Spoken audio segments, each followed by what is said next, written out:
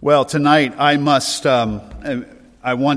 need to change our text. We will look at Hosea chapter 4, God willing, next Sunday evening.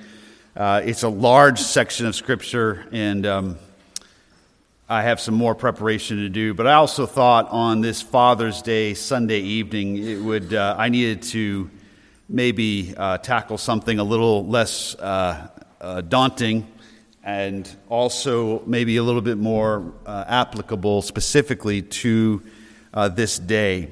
So what I want to share with you, church family, for a few moments is from John chapter 16. I invite you to turn there with me, John chapter 16. And I want to remind you again of a truth that I have tried to remind this fellowship, this church of over the years. But I need to be reminded of it. You need to be reminded of it, this truth concerning your Heavenly Father. And so I want to meditate for a few moments on what Jesus teaches us about God the Father's love for His people, for believers in Jesus Christ. I'm going to begin in chapter 16, verse 23, and I want to read down through the end of 16. But really, my meditation is going to be on just verse 27. In that day, says Jesus, as he's speaking to his disciples before his death, in that day you will not question me about anything. Truly, truly, I say to you, if you ask the Father for anything in my name, he will give it to you. Until now you have asked for nothing in my name. Ask and you will receive, so that your joy may be made full. These things I have spoken to you in figurative language. An hour is coming when I will no longer speak to you in figurative language, but will tell you plainly of the Father. In that day you will ask in my name, and I do not say to you that I will request of the Father on your behalf, for the Father himself loves you, because you have loved me, and have believed that I came forth from the Father. I came forth from the Father and have come into the world. I am leaving the world again and going to the Father. His disciples said, Lo, now you are speaking plainly and are not using a figure of speech. Now we know that you know all things and have no need for anyone to question you. By this we believe that you came from God. Jesus answered them, Do you now believe? Behold, an hour is coming and has already come for you to be scattered, each to his own home, and to leave me alone. And yet I am not alone, because the Father is with me. These things I have spoken to you, so that in me you may have peace. In the world you have tribulation, but take courage. I have overcome the world. Amen. Well, I want to really impress upon you one simple truth tonight that you know I trust to be true, but I simply want to impress upon you, believers in Jesus Christ, that we have a Father who loves us. That's it. That's all I want to impress upon you tonight. We have a Heavenly Father who loves us. And this is something we perhaps know to be true. We've heard of the love of God, the love of the Father. But in practice, evangelicals, and certainly Roman Catholics, but even evangelicals, we may struggle to relate to God the Father. So many of us understandably hear the gospel of the Lord Jesus Christ, and we put our faith in Jesus Christ, and Jesus is our Savior, and absolutely. And we think of our relationship with Jesus. We ask people, do you have a relationship with Jesus Christ? Our faith is Christ-centered, and again, rightly so, understandably so. But we are falling short of what Jesus intended for us if we're missing the truth that he came to show us the love of the Father and to tell us that the Father loves us. This was impressed upon me deeply several years ago. And again, if you've been around Reformation Bible Church for any amount of time, you have heard, you are hearing tonight, and you will hear again how an old Puritan named John Owen, in his book called Communion with God, I picked that up maybe, maybe 18 years ago now. I really had only read a little bit of something of John Owen before, but when I stumbled upon this book, and I didn't have a hard copy at the time, I had to go on the internet to find it, and I downloaded and printed out John Owen's meditations on communion with God. And somewhere I was looking for it. It's not in my office or the Sunday school room right now. I have it somewhere, but that was a riveting experience for me, to sit with that printout of this Puritan from the early 1600s teaching me about communion with God the Father, God the Son, and God the Holy Spirit. We do have a relationship with Jesus. We come to the Father by and through the Son, the Lord Jesus Christ. But if we are Christians, if we are followers of Christ, and as we grow, we will have a relationship with and to the Father and the Spirit. But tonight I want to especially focus on the Father, and that is Jesus' heart. It breaks, I don't think it's too much to say that it breaks the Lord Jesus' heart that there may be followers of His that look at the Bible, believe the Gospels about Jesus, believe the teaching about His grace, believe the teaching about His love, laying down His life for us. But believers who love Jesus, believe in Jesus' love, but stop short then of communing and enjoying fellowship with Jesus' Father. He came to make known to us the Father and His love. Here in John 16, the disciples are listening to Jesus, and this is a rather long discourse. He's teaching them, telling them shortly before He's about to die what is going to happen. He's telling them again that He is going to die, that He is soon going to depart from them, that He is going to be with His Father. And they are saddened by this. They are grieved. They are confused. This is not in their plan. This is not what they thought would happen. And yet Jesus knows He must tell them these things. They're in an emotional state, but after He dies, after He's raised, after He's ascended, and after they are filled with the Holy Spirit, they will remember these words and they will rejoice. And they did. After the day of Pentecost, we don't see a group of apostles who are moping around. We see them rejoicing, full of the Holy Spirit, understanding what Jesus did, but also understanding that their Father in heaven loves them. Look with me at verse 27 of chapter 16. Jesus is telling them that one of the privileges in the future is that they will pray to God, their Father, and they will come to the Father in the name of the Son.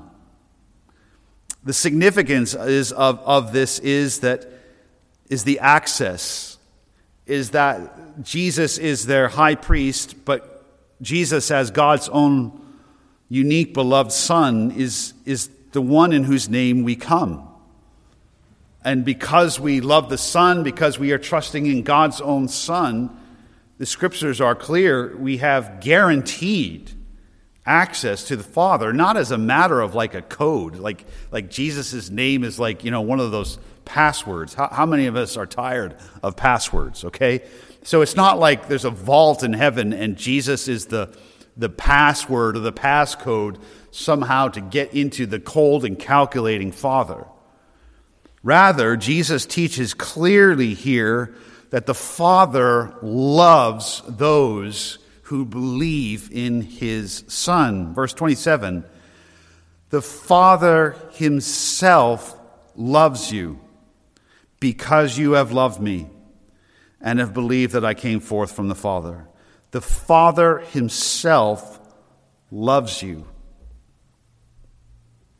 I think there are far too many Christ-professing people who really struggle to believe that the Father, God the Father, loves them personally. But here it is. I want this phrase to be burned into your soul tonight. I'd be really happy if all this week you were just thinking about the Father himself loves me. This is not sentimental language. I mean, it is sentimental, but it's not sappy. It's in the context of the death of Christ. The Father himself loves you. Is that how you think of God the Father? I'm going to read from John Owen. I mentioned I read this book, Communion with God. And again, if you've been around, Pastor Gabe's talking about that again. Well, sorry, that's just the way it is. God uses some things to impact you. And I'm going to read a little excerpt from there. And I think we need to be reminded of this. I need to be reminded of this. We rightly focus much on the majesty and of God the Father. We rightly work hard in our church to look at what the Scriptures say and to reflect the majesty and the glory and the holiness of God the Father, the Son, and the Holy Spirit. We want to have a high view of God because God is high. He is the Most High. You know as well as I do that a lot of evangelical teaching, in order to teach that God the Father loves us, brings God down, as it were, off his throne, the Most High, and really, in a sense, brings God down and almost belittles God and say, he just loves you like your pal. Of course we're not saying that. He is, who he always has been, who he always will be. He is the Ancient of Days. He is the majestic glory, as Peter refers to him. And the Ancient of Days, the majestic glory, the Most High, is our Heavenly Father. And Jesus doesn't teach us about the love of God by somehow bringing the Father down, but teaching us that Jesus, by his life and by his death and by his high priesthood, brings us into relationship with this Most High God. So it's not a matter of God coming down, but of Christ bringing us up.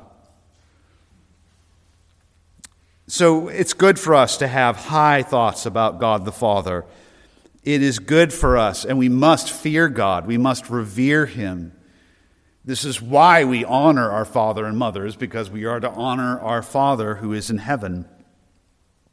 But tonight, again, I want you, just in this devotion, I want you to really let your heart and your soul take in, believer, that you have a Father, we have a Father in heaven who loves us himself. He's not cajoled or pressured into loving us. Jesus doesn't have to plead with him to love us. In fact, the origin of Jesus coming to us is who? The Father. In fact, every kindness you've known in your life, every grace, every benefit in Jesus Christ, every delight that you will experience the rest of eternity will be directly from the heart of your Heavenly Father towards you. One of Satan's, I think one of his most active areas of activity is somehow keeping this truth from believers. that your Father loves you. But he does. And I love how Jesus emphasizes, verse 27, the Father himself. I mean, they know at this point that Jesus loves them. They've been with him 3 years. They know Jesus loves them. They've experienced his love. They've witnessed his love. There's no question that Jesus loves them. But the Father himself loves you, Jesus says. So helpful. Let me read this little excerpt from John Owen, and he tends to write rather long sentences. So I'm going to read slowly and see if you can pick up on this.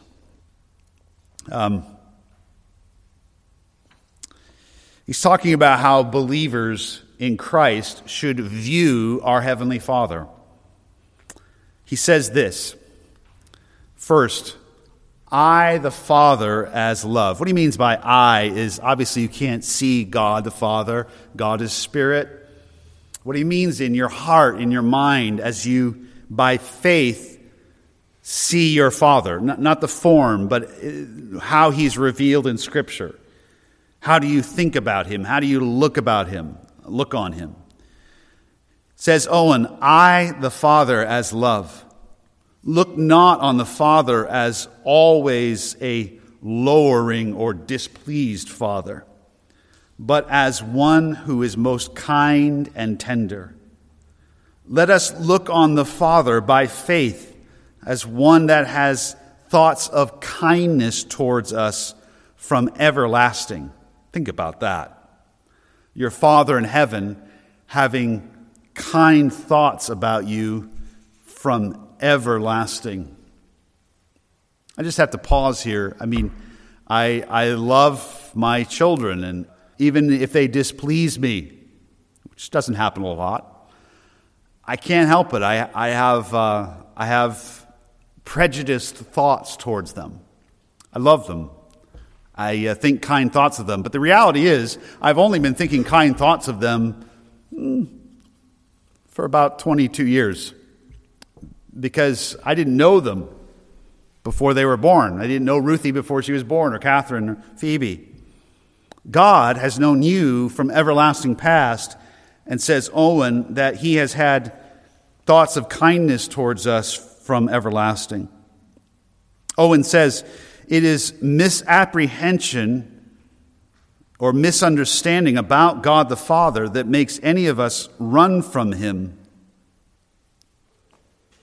Men tend to fix their thoughts only on the Father's terrible majesty, severity, and greatness.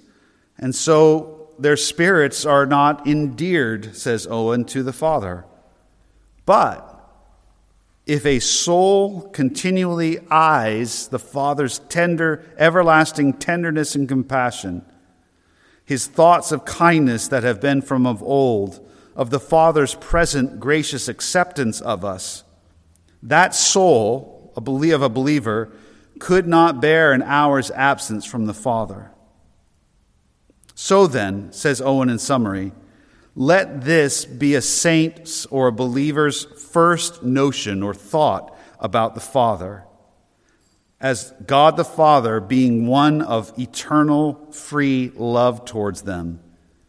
And let the believer's heart and thoughts be filled with breaking through all discouragements that lie in the way. It's pretty good.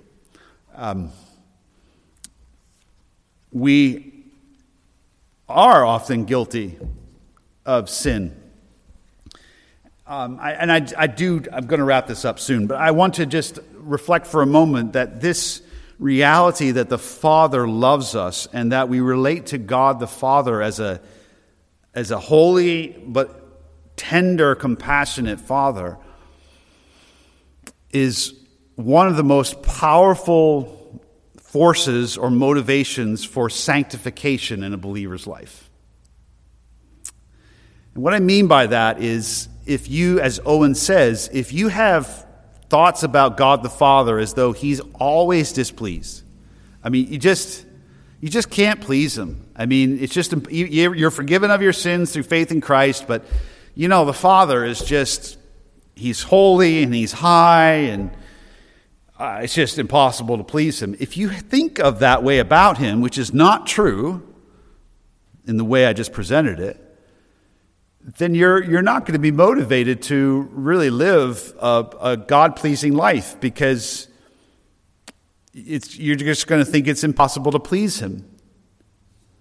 But if you embrace what the Scriptures say and what Jesus says here in John 16:27, your Father in heaven himself loves you. He has kind thoughts towards you. He's endeared towards you. He's inclined towards you.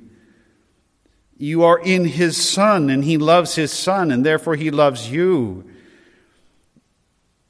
If you think that about your Father in heaven, the truth, that he himself loves you, then you're going to be motivated because you're going to want to please him like a child wants to please his or her loving father.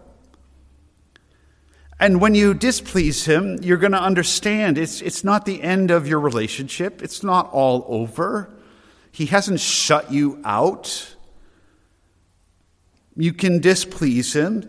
You can grieve him. And what do? We are grieved because we don't want to displease our Father who loves us. And so when we sin or we're conscious of sin, we go to him quickly. We say, Father, I love you. I know this was wrong. Please forgive me. And what does he do? Well, we'll see. We'll take some time and think about it. No, of course not. Dear child, that's why I provided my Son's blood for you. I see that you are grieving over your sin, that you are truly repentant. You are forgiven. That sin is already accounted for. Child, come. Receive my love. This is what Jesus is teaching, isn't it? The Father himself loves you. This is so important. We as believers need to embrace this truth, that we have a Father in heaven who loves us. Because listen, there are going to be times, probably not infrequent, in your Christian life when you are learning what is pleasing to God, you're following the Lord Jesus Christ, you are working out your salvation. In other words, you're working out what this looks like in real time. You're learning, how do I bring the truth of God to bear upon my life with the realities of my family, my job, all the extenuating circumstances. And as you do that, you are inevitably going to probably rather frequently be presented with situations or things upon your heart that, frankly, there is no one else that can understand, really. I mean, even your closest friend, or if you're married, your spouse, and you may have a wonderful relationship. But the reality is that you have a Father in heaven who himself loves you, who in those moments knows exactly who you are, knows exactly your heart, knows exactly the circumstances. And you will be able to say like Jesus, I am not alone, verse 32, because the Father is with me. That's something. I'm not alone. I feel alone. I don't understand how I got in this place. I don't understand the things that are on my heart. But my Father does. And my Father loves me. And my Father's for me. My Father's with me by his own Spirit.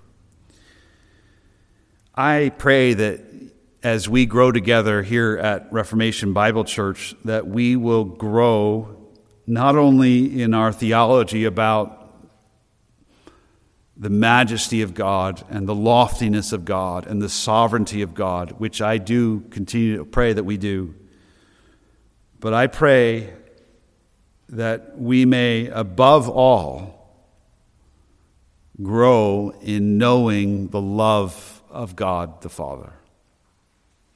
Isn't that what John would later write in 1 John? Behold, what manner of love the Father has given to us, that we would be called children of God. He loves you. And I do want to close as just a fellow exhortation to my brothers in Christ who are fathers. As I said this morning, we know how aware we can be of our failures. And some of them are very painful. Right? It is so important, if we're going to be the men that Christ would have us to be, that we know my Father loves me. Yes, He knows all my failures as an earthly father. He knows my failures as a son, but He loves me. He Himself loves me. And if you're loved, then you're going to be able to love others. And brothers in Christ, this is true of sisters as well. But oh, does this world need some men who can love others because they're loved. And you're loved. Chapter and verse, John 16, verse 27, the Father Himself loves you. Let's pray. God, we thank You for Your love towards Your children. Forgive us so often for having low and little thoughts of You and Your love. How Satan wants to keep us from this truth. So soften our hearts tonight with the words of our Lord Jesus, Your Son. I pray for those tonight who are maybe overwhelmed with sadness or maybe with discouragement or just a sense of failure. I pray where there's true contrition and humility that You will minister to that dear soul. And I pray that we would go home this evening, Father, believing what Jesus says, that we would enjoy Your love, receive it, believe it, and thereby enjoy communion with You. We pray this in Your Son's name. Amen.